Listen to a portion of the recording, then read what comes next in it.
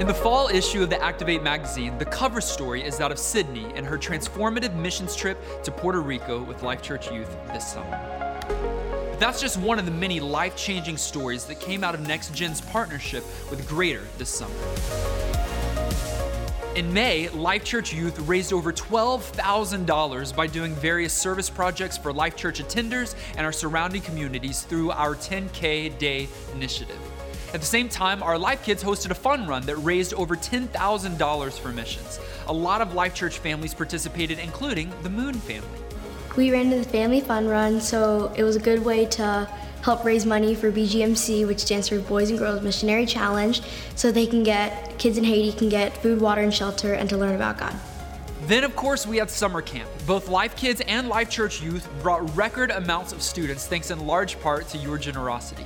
Many of those students were able to attend camp and experience Christ in a real way because of the scholarships provided to their families through Greater. After Life Church Youth's missions trip to Puerto Rico, they did local missions work by participating in Serve MKE. They helped our local community and played a big role in the success of our second annual Vacation Bible School at the Milwaukee campus. We saw over 40 decisions for Christ at that VBS, and we want to say thank you to all the youth and volunteers who helped provide that opportunity for children in that community. It's clear why we chose to highlight some of the work our Next Gen did to further the kingdom over the summer, but we aren't stopping now. We have many more missions initiatives happening over the remainder of the year, including another fun run happening at the Appleton campus this very Sunday. Thank you for supporting Greater and our efforts to make a difference in the next generation.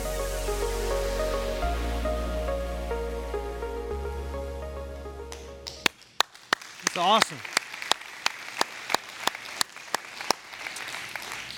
Congratulations. Thank you. Thanks for your generosity, for all your kindness, and for all that you're doing around the corner, around the world.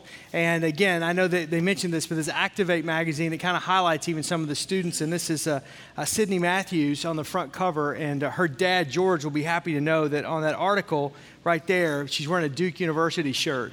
And so he's going to love that I just said that right there as well. So anyhow, that's a good stuff. I just want to say thank you too, kind of as a greater update. At Life Church, what we do is obedience is about bringing tithe. That belongs to God. Everything beyond that is about generosity. And so that's kind of where we say kind of that 11% is where the generosity really begins. And you are so incredible, Life Church, at all of our campuses, all of our locations. Last month, there's going to be a slide that's going to come up. You gave over $49,338.92 to Greater. Year to date, we're at $547,842.62.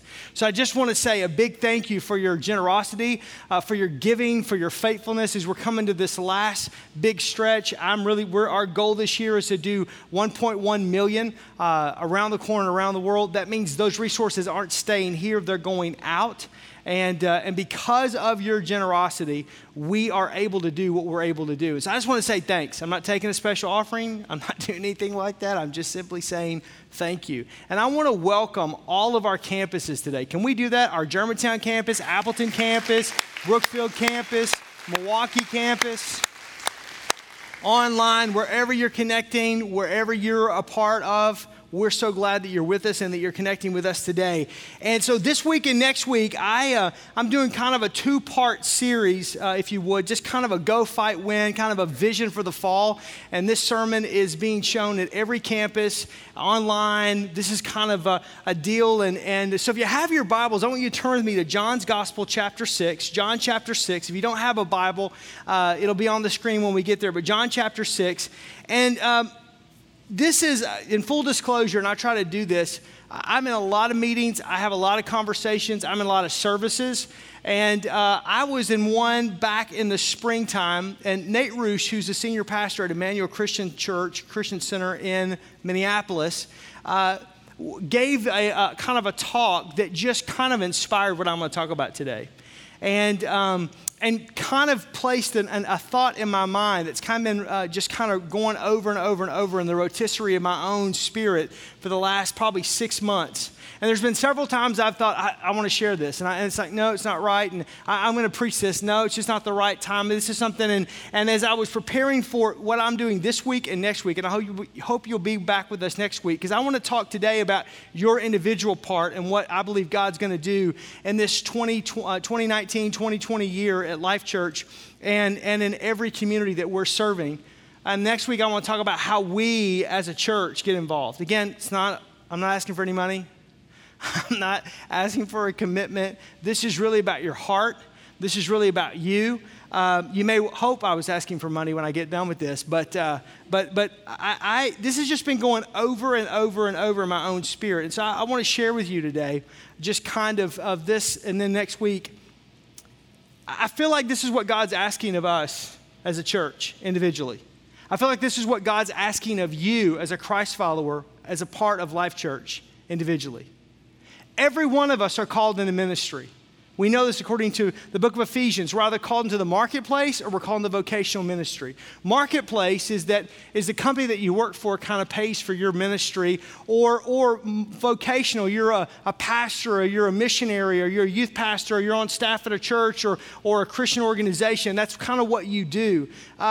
We're all here called to serve together, but we're all called. And so I sense that this is a direction that God is moving us in, and I think he's asking something of us or of you individually. I don't like to say you. I don't want to sound condescending. I don't want to preach down to you, if that makes any sense. But if you would give me just a little bit of latitude, and if I go, hey, it's you, I could just easily say me. Does that make sense? Right? For every one finger pointing towards you, there's three pointing back at me. Is that good? Is everybody with me? All right, I don't want to get offended. Don't send me any emails of how harsh I am or whatever. But I think this is where we are. One more thing, and then I'm going to get right into this passage. You got to know this about me. I love directness. Candor is one of the I know I'm weird. Candor is one of the values that I have in my life. I would much rather someone come and tell me something that they're thinking or that they're feeling, rather than to feel it and just kind of bury it. And so confrontation, quite frankly, is not something that's off-putting to me. As long as it's done in the right spirit and the right heart, I'd much rather someone just tell me, than in the right time, in the right spirit, and the right attitude, than they would feel something and not communicate it.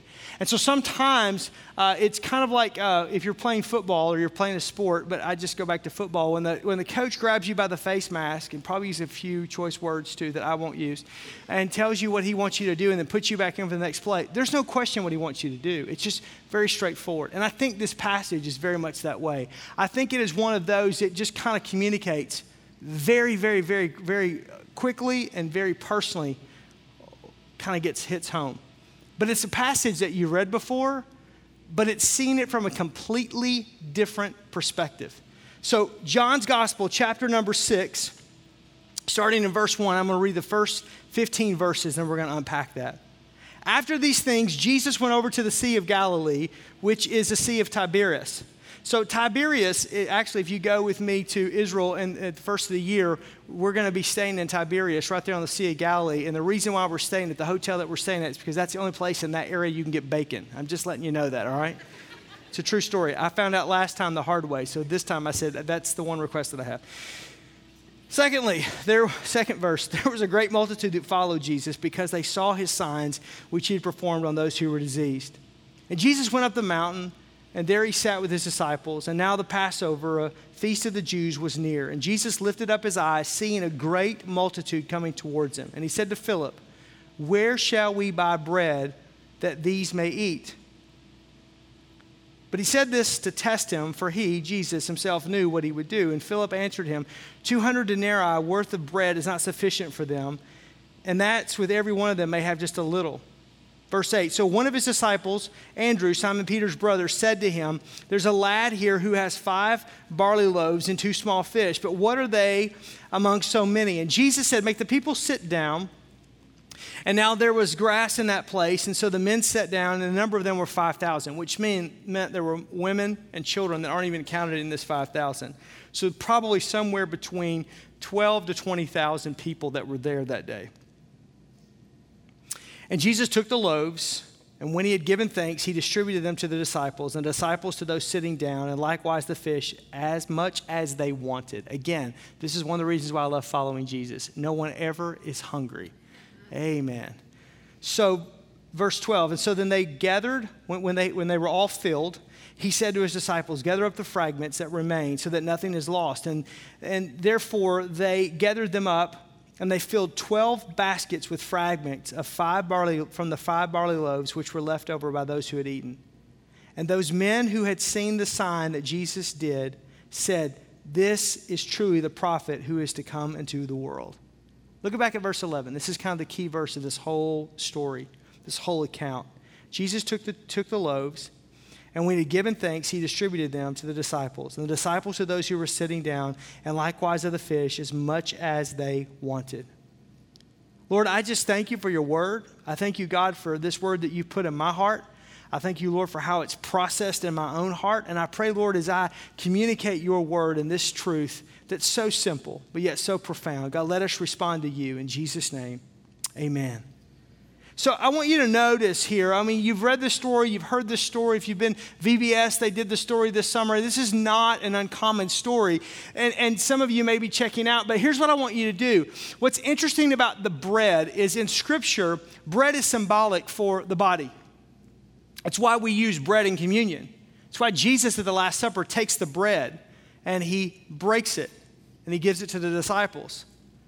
He says, take and eat. This is my body, which is broken for you. Do this in remembrance of me. So bread in Scripture is symbolic of the body. It's symbolic of flesh. It's symbolic of people. It's symbolic of humanity.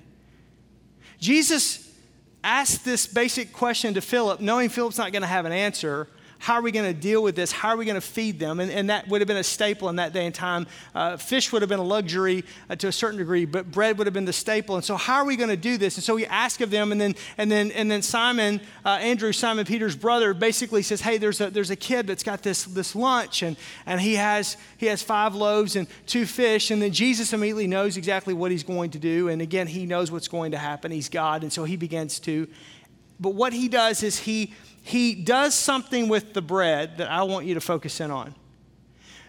But I want you not just to focus in on the bread. I want you to understand that bread, especially in the New Testament, is symbolic of the body, of the flesh, of you and of me. And I want you to see what he does. In verse 11, he tells us what he does. But I want to walk through this. And I want you to think for a minute, this is what I think God wants out of me, out of you, out of us individually. Not corporately, not as an entire congregation, but individually. The first thing that he does is he took the bread. He took the bread. Jesus, when these 5 loaves are there and the fish are there, he takes the bread. Now, the bread's first got to be given before it's taken. And this is where you come in. This is your involvement. This is your action. This is your choice. This is about trust. This is about relationship. This is about surrender. This is about you saying, God, here I am. Take me. Here's my life. Take it. Here, it's not my own. Take it. So if you came to faith in Jesus Christ, you did this at salvation. You said, Jesus, come into my heart and come into my life. I give you my heart. I give you my life. Be my Lord and my Savior. Romans 10, 9 and 10 says, if we confess with our mouth, we believe in our heart that Jesus is Lord, we will be saved. We're giving of ourselves to him. So that's what happens at salvation. But guess what? I don't know about you, but as I walk this journey and as I follow Jesus, there are many times along the path that he asks, hey, I need this now. Hey, I have need of this now.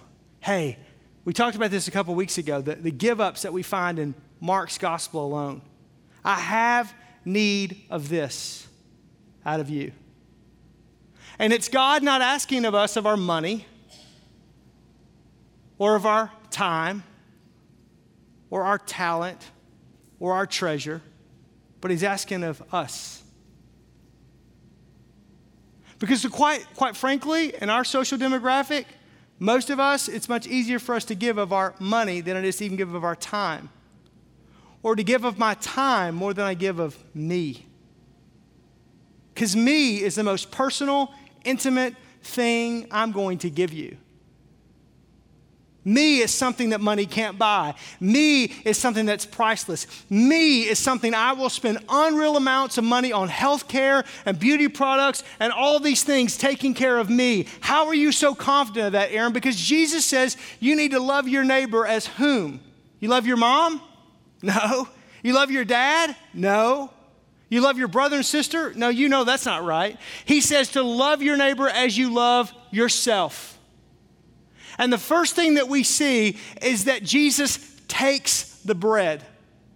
And if we are going to be what God wants us to be in our lives as Christ followers, and I believe in this season of ministry, as people at Life Church, serving and working, not just here, but serving this community around the corner, around the world, I think he's asking us, are we willing to basically step into the plate? Are we willing to give of ourselves in an offering? Are we willing to give of ourselves and say, my life's not my own, my past is not my own, my future's not my own, my present's not my own, here I am. Here's my life. But Aaron, I'm 45 and I'm in the middle of life and I've got kids and college bills. I get it. But Aaron, I'm 22 and I just started this new job. I get it. Hey, man, I'm just, my voice just changed, and I'm 13, and I got like 3 chest hairs. I get it. Hey, bro, I'm retired. I'm 72. You have breath in your body, don't you? If God truly is the author and the finisher of your life, he has a plan and a purpose for you. And when he's done with that plan and that purpose, he'll take you on to heaven. But until then, you have a, for this reason I was born. So the first thing we see is us being willing to say, here I am. When I'm thinking about this, I'm thinking about a story by a missionary evangelist, David Grant. David Grant's in his 70s now. I've heard this when I was a kid. He would tell this. Actually, years ago, he came to Life Church. He told the story again, but he was telling he was in India in some city in that vast nation, and they were doing an offering, and they were passing the plate, and he noticed that this one young boy actually took the plate and just kind of put it in the aisleway, and he stood in it because he had no money to give, but he gave of himself. And it reminded David Grant when he was a kid growing up in rural Florida, how missionary came through and talked about God's call and talked about what God wanted to do, and he had no money and he had no anything, but he said, God, I will give you me. And David said, I'm sitting there and I'm seeing this young boy and realizing that's exactly where I was, and that's exactly what God wants. He doesn't really want your money. He's not looking for your talent. He's not an HR headhunter. He wants you. The question is, are you willing to give of you? Are you willing to place yourself in the hands of Jesus? Second thing we see is that he, not only does he take the bread, he blesses the bread. He blessed the bread. Now we know John's gospel says that Jesus only does what he sees the Father's doing, and that he only does the Father's will. And so this blessing and this favor of God, it trumps anything else in your world. I would much rather have the favor of God on my life than I would any strategy, any amount of IQ, any amount of worldly connection, any amount of riches. I would much rather have the wisdom and the favor of God that Solomon prayed for than I would anything else. Why? Because the favor of God trumps anything. And can I just tell you this? Favor ain't fair. Favor ain't fair. Fairness entered in the garden, but God can choose to do whatever he wants with whomever he wants, whenever he wants. Why? Because he's God. But when he takes something as simple as a loaf of bread and he blesses it, he can feed 5,000 men plus women plus children and have more left over than he began. Why? Because he's God. And the question isn't, can God do it? The question is, do I trust that he can do it? Do I trust that I will put myself in the basket, that I'll put myself out there, that I will let him take me, and will I trust him? Now see, it's a whole lot easier for me to say, Jesus, come into my heart, come into my life. Because why? Because heaven's not really real right now, isn't it? Heaven's not really real because heaven isn't happening today. What's happening today is I got a college football game to watch today. I got an NFL game to watch today. What's happening today is I got a place to eat. What's happening today is I've got to get ready for this class. What's happening today is I got to take care of this for work day on Monday. So that heaven feels so far away. And so it's so easy for me to say, yeah, sure, somewhere out there over the rainbow, I'll give my life to God and da-da-da-da-da. But what we talk about today is in this moment. Do I trust him today? Do I trust him enough with my job? Do I trust him with my finances? Do I trust him with my family? Do I trust him with me? But in every situation, for us to go further, for us to grow, for us to be what God wants us to be, we have to place our lives, our future, our family, our whatever, you fill in the blank, in the hands of Jesus. And say, God, you got to bless this. If you don't bless it, it doesn't work. If your hand's not on it, it doesn't work. So Jesus takes the bread and he blesses the bread. Next thing he does, look at it, he breaks the bread. He broke the bread. He broke the bread. This is where it starts getting scary. You just thought it was getting scary to this point. When does the miracle or the growth happen? When does the food multiply itself? Is it in the giving? Is it in the blessing? Is it in the breaking? It's actually occurring in the breaking. We just don't realize it in the moment. Because if the bread is kept whole, it's only given to one individual out of 5,000. It's got to be broken to be distributed, and broken to be distributed, and broken to be distributed. And none of us want to be broken, do we? I don't really have time for that. I don't have time on my calendar to be broken. I don't want to be inconvenienced by being broken. Again, we've discussed this, Aaron. I've got things to do. I've got football games to watch. I've got kids to take care of. I don't really want God to I just much rather God just tell me what to do and I'll just do it. But that requires no faith. In Scripture, you see it over and over and over and over again. To the degree that God blesses and uses someone is directly related and correlated to the degree in which they're broken. You show me someone who's been broken greatly, I'll show you someone God uses greatly. You show me someone who hasn't been broken greatly, I will show you someone who will not be used greatly. Nobody wants to be broken. But that's the way of the kingdom. How do we have salvation? We sing all these wonderful songs, and we have these beautiful stained glass, and we have these beautiful paintings from the Renaissance era, and we have all of this stuff about Jesus dying on the cross and doing all this, and we have Good Friday services and great fish fries, and we have all of this stuff. But remember, unless his body was bruised and broken, we don't have salvation rich and free. Unless Jesus is broken, we don't have reconciliation. Unless Jesus is broken, we don't have redemption. Unless Jesus is broken, we are dead in our sin and our transgressions. Unless Jesus is broken, unless Jesus, as he says, dies, we don't have life. Our very existence as Christians is all directly connected to the breaking of an individual named Jesus, to the death of an individual named Jesus that had to completely put his hands in the Father's hands. And even at that very end said, my God, why have you forsaken me? But not my will, but your will be done. He prayed that prayer in the Garden of Gethsemane. He dies on the cross for our sins, and then he utters those words, it is finished. And he dies.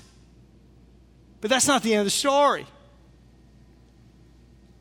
But he has to be broken for you and for me. And brothers and sisters in Christ, we, if we're going to be used of God, are going to always be reduced before God builds us up. We're always going to have a breaking period and process before there's a growth period and process. It happens over and over and over in Scripture. And the question is, are you willing to be broken if that's what it means? What do you mean, Aaron? Are you willing to be inconvenienced? Not just for a Saturday serve day, but are you willing to be inconvenienced to say, maybe you got plans for your kids and God's calling them into vocational ministry, or your grandkids and God's calling them into vocational ministry. Missionary to Cuba, Danny Irizarry, he's been on this platform before. He's from San Francisco. He says, I get to see my family, my entire family, my brothers, my sisters, and all of us. And if you know anything about Latin culture, it's very much built around family. Maybe once every 3 or 4 years. Because his wife and kids reside in South Florida because he's not been able to have permanent residency in Cuba, and he goes back and forth constantly. I said, well, do you miss your family? He says, absolutely, I miss my family. And he said, but here's how we figure it. And he begins to cry when he'll tell you this. Is that this is what God has asked of us today. So we surrender that to him today, knowing that when we get to heaven, and we will be known as we are known, the Bible says, that we will have all of this time together. There's no downside to this, Aaron. So I miss my family today, but I'm willing to give that up because I know that's what God's calling me to do for the sake of the gospel. Maybe the breaking process means that it's going to reduce something in you. God's going to begin to break down some barriers that are in your life. Maybe there's racial issues that are in your life and tensions that are in your life. Maybe there's hardness and there's callousness. Maybe that callousness is with other people. Maybe it's hurts and pains from the past. I don't want to go there. I've shut that off. I don't want to deal with that. But in order for God to use you, he's going to have to deal with those things. Maybe there's strongholds or addictions that have their hold in on your life, and you know it and nobody else knows it. And you're dealing with this in secrecy, but the sin and the issues that you're dealing with, God wants to not just bring those to light, but God wants to help you to work through those so that you're able to be all that he wants you to be. It's this breaking process in you where things begin to break, and it feels like things are, again, they're coming apart at the seams. It feels like there's a death. Maybe there's a death to some dream that you have or some idea that you have of what this is going to look like or what God's plan is for you. And again, God's a good God, and he has good plans, and he takes what the enemy uses to destroy you, and he uses it for your good, but it still doesn't get you a get out of jail free card when it comes to the breaking process that we go through. Again, this isn't popular preaching. This isn't like, hey man, that's great, that's good, isn't he funny? No, this hurts. And it's uncomfortable because we don't want to deal with this part of it, but this is what it means to be a follower of Jesus Christ. And as a pastor in America, this is where we miss it. This is where the church misses it. And I don't mean this in a mean way, but if you get mad and you get upset and you leave Life Church because I'm not giving you a cotton candy Christianity, then there's the door. Don't let it hit you on the way out, especially if you're a Christ follower. Because the problem in America is the church isn't growing, we're shrinking. Now, there's more people coming to faith in Jesus Christ around the world than we've ever seen before, but in America, we're dying. And we're not dying because we don't have enough Christian books or enough Christian concerts, enough Christian prayer meetings or Christian Bible studies. We got more of that stuff than we know what to do with. Where we're dying is that we're not willing to die to ourselves. We're not willing to be broken to ourselves. We're not willing to put our lives in the hands of Jesus and allow him to bless us and break us in the process. And we don't want to be uncomfortable. We don't want to give up. We want somebody that's going to just tell us it's all going to be okay one day over the rainbow. When we all get to heaven, what a day of rejoicing. That's what we want.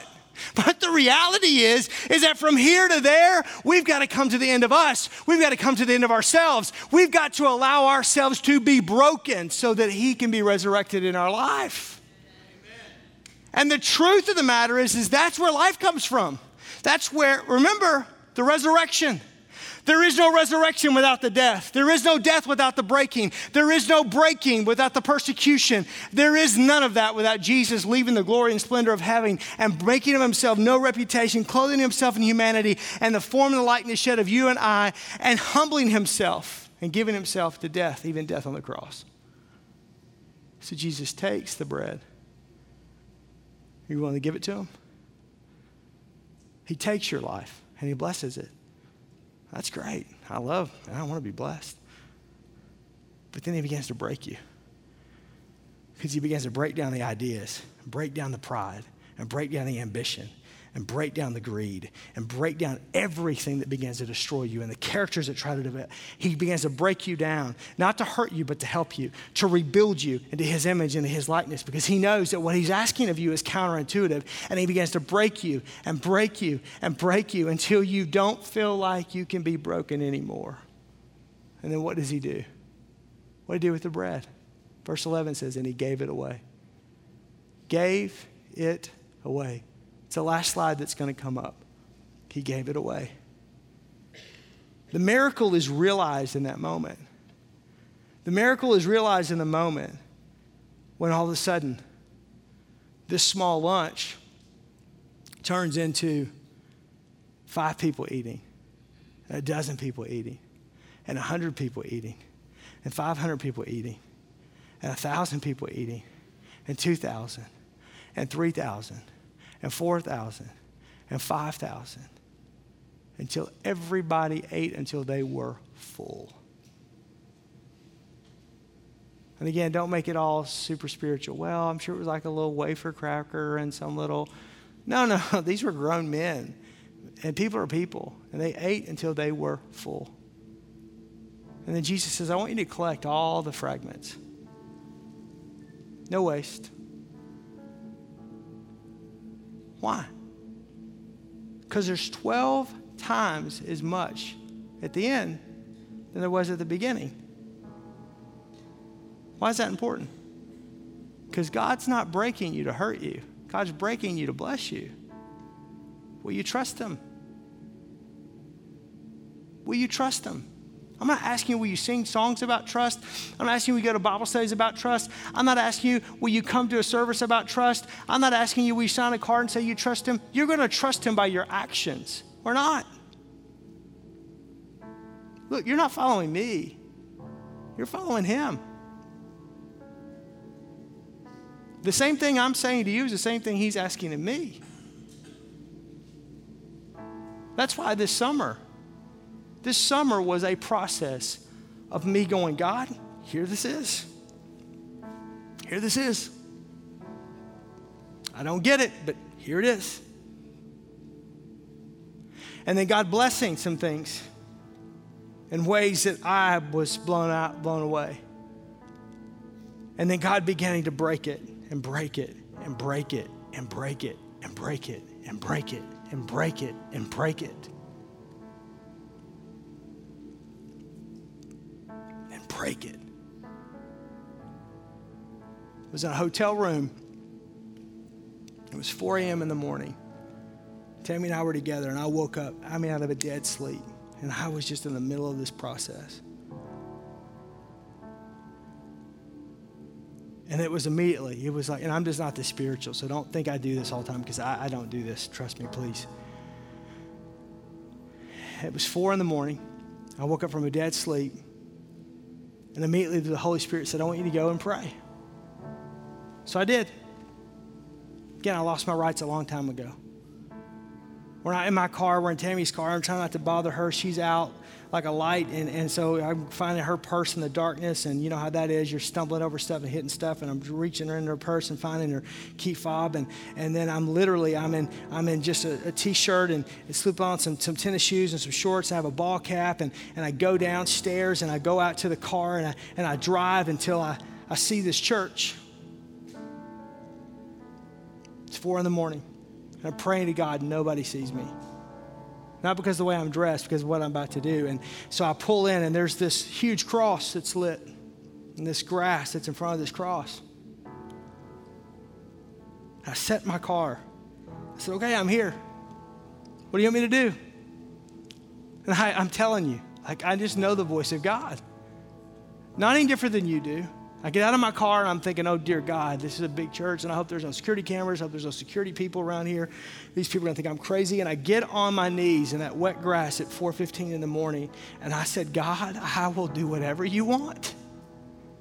I gave my rights up a long time ago. But this breaking process is breaking and reducing me in a way I don't know what else to do. And it was in that moment where the Holy Spirit, you could just sense the Holy Spirit and he was just there. And this has been a process, man, just going and going and going. because the sheep know the voice of the shepherd. Everything I've been preaching to you, I'm telling you, I've been living it. Some people are going, man, he preaches like a man on fire, because I've been walking that stuff out. Knowing that God's doing this. And again, there on that wet grass, it's one of those things. Aaron, will you give me you? God, I'll give you me. I'll give you my wife. I'll give you my kids. I'll give you everything that I have. Aaron, will you trust me to let me bless your life? God, I will trust you to let you bless everything that my hand touches. And Aaron, I'm going to break you and reduce you in a way. It's going to be uncomfortable. And God, I don't want that, but not my will, but your will be done. And then you're going to be given away in a way that's beyond you. An hour and a half later, I get up, get in my car, and I'm just writing and writing and writing in the journal I've been keeping. And this is what I sense. That this is what God wants to do in us. See, God wasn't wanting me to go anywhere else or do anything else. It wasn't about time or space. It's not about an address. It's not about a place. It's not about an assignment. It's about me. It's about me. It's about you. Can I tell you, every weekend I have preached since August, every weekend there has been this heaviness on me. Every weekend. It's like this funk. It's like this deal. It's like every demon in hell wants to fight against everything I'm doing. And the last thing I want to do is just stand up and preach. The last thing I do is feel worthy to stand up and preach. It's this. But then during the week I get people cards. Man, I can't imagine. This was amazing. This was awesome. Preach like a man on fire. And I'm thinking, dude, I feel like I am on fire. Like I just wish I was on fire, right? I mean, I just wish I was done. Because I'm just telling you, like I'm spent. Because it's that process. And this is what I think God wants to do in us. It's what he wants to do in you. It's what he wants to do in me. It's what he's doing in me. And God will always take you as a leader before he takes the people that you're leading. Because if you can't lead and go, then you have no integrity in which to lead anyone. And you cannot take anyone where you've never been, and you cannot give people what you do not possess. And this is what I believe. I think this is what God wants to do. He wants to take you just as you are. Are you willing to put your life in the hands of Jesus? Not just in the sweet by and by, but I'm talking about the here and now. He wants to bless you right where you are. And then he's going to break you. And I don't know what that means for you. I know what it's meant for me. I don't know what it means for you, but he's going to break you, but not to hurt you, not to destroy you, but to build you greater than before. He always reduces every time. It's this reduction before, and then he wants to give you away. But at the end of your life, at the end of the day, that's when you're going to see the miracle happen. But the miracle does not happen unless the bread's put in the hands of Jesus. The miracle doesn't happen unless Jesus blesses the bread. The miracle doesn't happen unless he breaks it. The miracle doesn't happen unless he gives it away. But once the bread's given, and once the bread is blessed, and once the bread is broken, and once the bread is given away, then the miracle happens. Then people stand back and go, my God, what has happened? This is amazing. This is awesome. Look at what God's done in your life. Look at what he's done here. Look at where he's brought you. Look at what he's done with your marriage. Look at what he's done with your business. Look at what he's done with your kids. But they don't know the road. They don't know that broken road that brought you to that place. But you do. You do. That's why the old saints used to sing, I wouldn't take anything from my journey now. I don't want to go back through it, but I wouldn't take anything for it. And my question today is, are you willing to place whatever it is, your life, your business, your marriage, your future, your past, your sin, whatever it is, in the hands of Jesus? Salvation, maybe you need to give him your life. Rededication, you've been playing games with God and you're sitting on the sidelines and it's like you're at a football game and you're watching all the action on the field, but you are not called to be people in the stands. You're called to be players on the field. Maybe you need a miracle. Maybe you go, man, I am broke as a joke. I don't know how much more broke I can get. But God's saying, will you give me what you have? So here's what I want to do. At the Appleton campus, at the Brookfield campus, at the Germantown campus, at the Milwaukee campus, even online, as a sign of surrender, I'm going to ask you to do something. In just a minute, I'm going to ask everybody to bow their head and close their eyes. And then I'm going to ask you, if you are willing, not anybody else, you, if you're willing to take your life and put it in the hands of Jesus, whether that means salvation for you, rededication for you, and you're willing to do that and let him take you and bless you and break you and give you away and do the miracle that he wants to do in your life, in a minute, when I ask you to bow your head and close your eyes at every campus, I'm going to ask you to stand. And then I'm going to ask you to pray a prayer with me. So would everybody bow their head and close their eyes? Just out of reverence. This is a moment for you. And if you don't sense anything, then that's just sit there until this gets through. It won't take more than 120 seconds, I promise. But at every campus, even if you're watching online, if you're saying, I'm willing to put my life, to give my life so that Jesus will take it and bless it and break it and give it away to see the miracle that he wants to see happen in me. Not just in Life Church, in me. This isn't about Life Church, this is about you. If that's you, I want you to stand to your feet. Every campus right now, every place right now, no one else, it's just you. This is you and the Lord. This isn't anyone else. This isn't your brother or your father or your sister or your brother. This is just you. This isn't your spouse. This is you. If you can't stand, I get that. Maybe you're in a situation where you can't, that's okay. But you're standing in your heart. But if you have the ability to stand and you're saying, I'm willing to do that, even if you're watching online, just stand right where you are. Even if you're on a treadmill and you're watching this, just stop the treadmill and stand where you are in that moment. Just stand. It doesn't matter what anybody else thinks. Just stand. And I want you to pray this prayer with me at the Appleton campus, at the Brookfield campus, at the Germantown campus, at the Milwaukee campus. I want you to pray this. Jesus, say it, loud. Jesus, I give you my life today. All that I am, my past, my present, my future. And I ask that you would take my life and that you would bless it, not for my benefit, not for my will, but your will. I surrender my life to you, Jesus, to be broken in your hands. Your will be done. Your kingdom come on this earth in my life as it is in heaven. And I give you my life and I ask, let it be used for your glory. Not for me, not for my benefit. I crucify my flesh. I take up my cross and I follow you today. I place me in your hands today. Father, I pray right now in the name of Jesus for every single person that's prayed that prayer.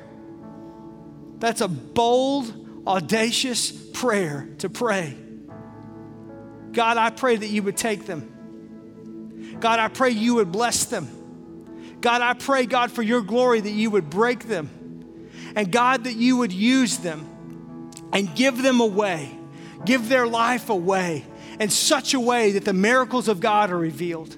I pray that people, Lord, around the corner and around the world will come to faith in you, Jesus, because of this commitment today. That there'll be, because of this surrender today. I pray, God, that your blessings would be upon each and every individual. As they walk this process out, it will be different for all of us. But I pray that your spirit, let your strength, let your power, let your peace that passes understanding, God, I pray be with them today and always in Jesus' name. Amen.